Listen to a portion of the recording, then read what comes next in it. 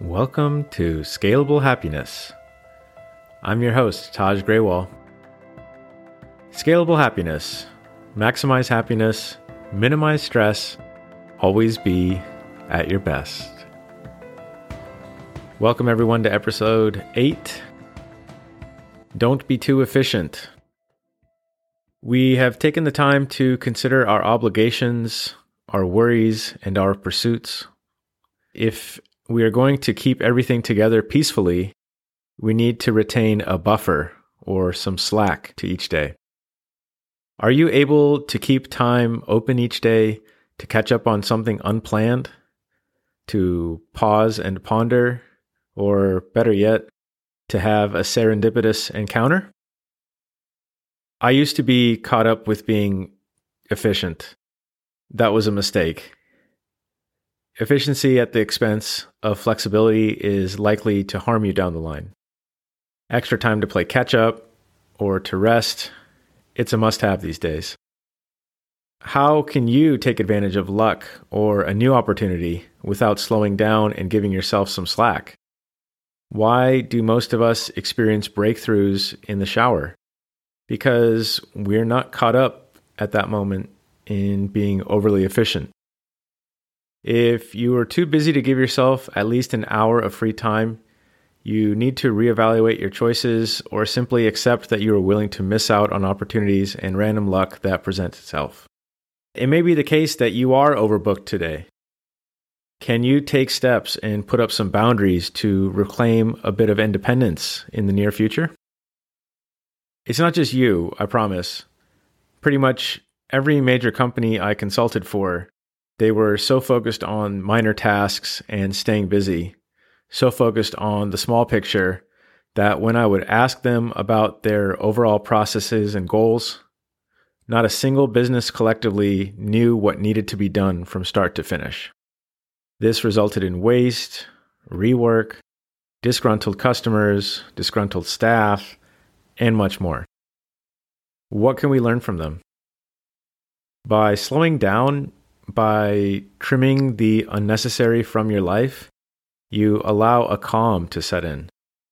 You think more clearly, your judgment is enhanced, you're making better decisions at home and at work. You will become a better listener. So, how does one do this? First of all, most of the tasks or events we are doing this for other people, and they aren't actually serving our primary goals in our personal life or our work life. See if you can reduce those unnecessary obligations. Second, is there a way to cut your Netflix and social media binges down?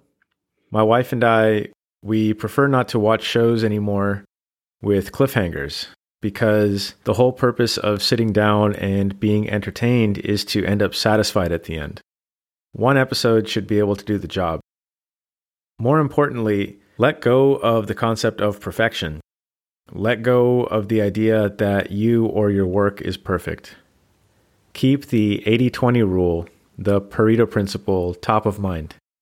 We spend too much time refining, wasting time, and most of it is because we are worrying about the gaslighters in our lives, the ones who criticized your face or clothes, the one who pointed out a typo and dismissed the message of your overall work, the one who made fun of you for mispronouncing a word that everyone else knew. Those people are worthless. In fact, they are less than worthless. Stop putting their opinions on a pedestal. Realize that there are people rooting for you, and the people who are actually on your team can ignore a few mistakes, and they will do the work to appreciate you. Your appearance, your work, your message, they will appreciate your authenticity. Stop endlessly refining. Then use the extra time to walk or sit with no distractions. Just let your mind process what's going on in your life. This is where you can set intentions, think deeply about a problem that's bothering you, go through your daily affirmations. If none of that appeals to you, just find a place to sit and stare. It will do wonders.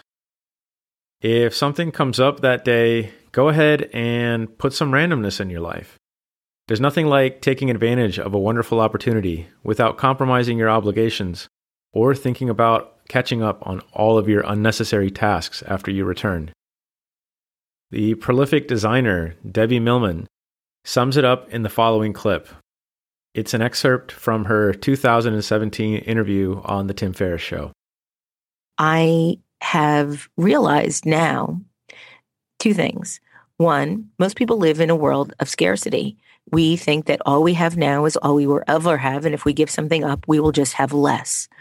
What ends up happening is that we don't think about all the possibilities of things that could come up if we give ourselves openings to receive them.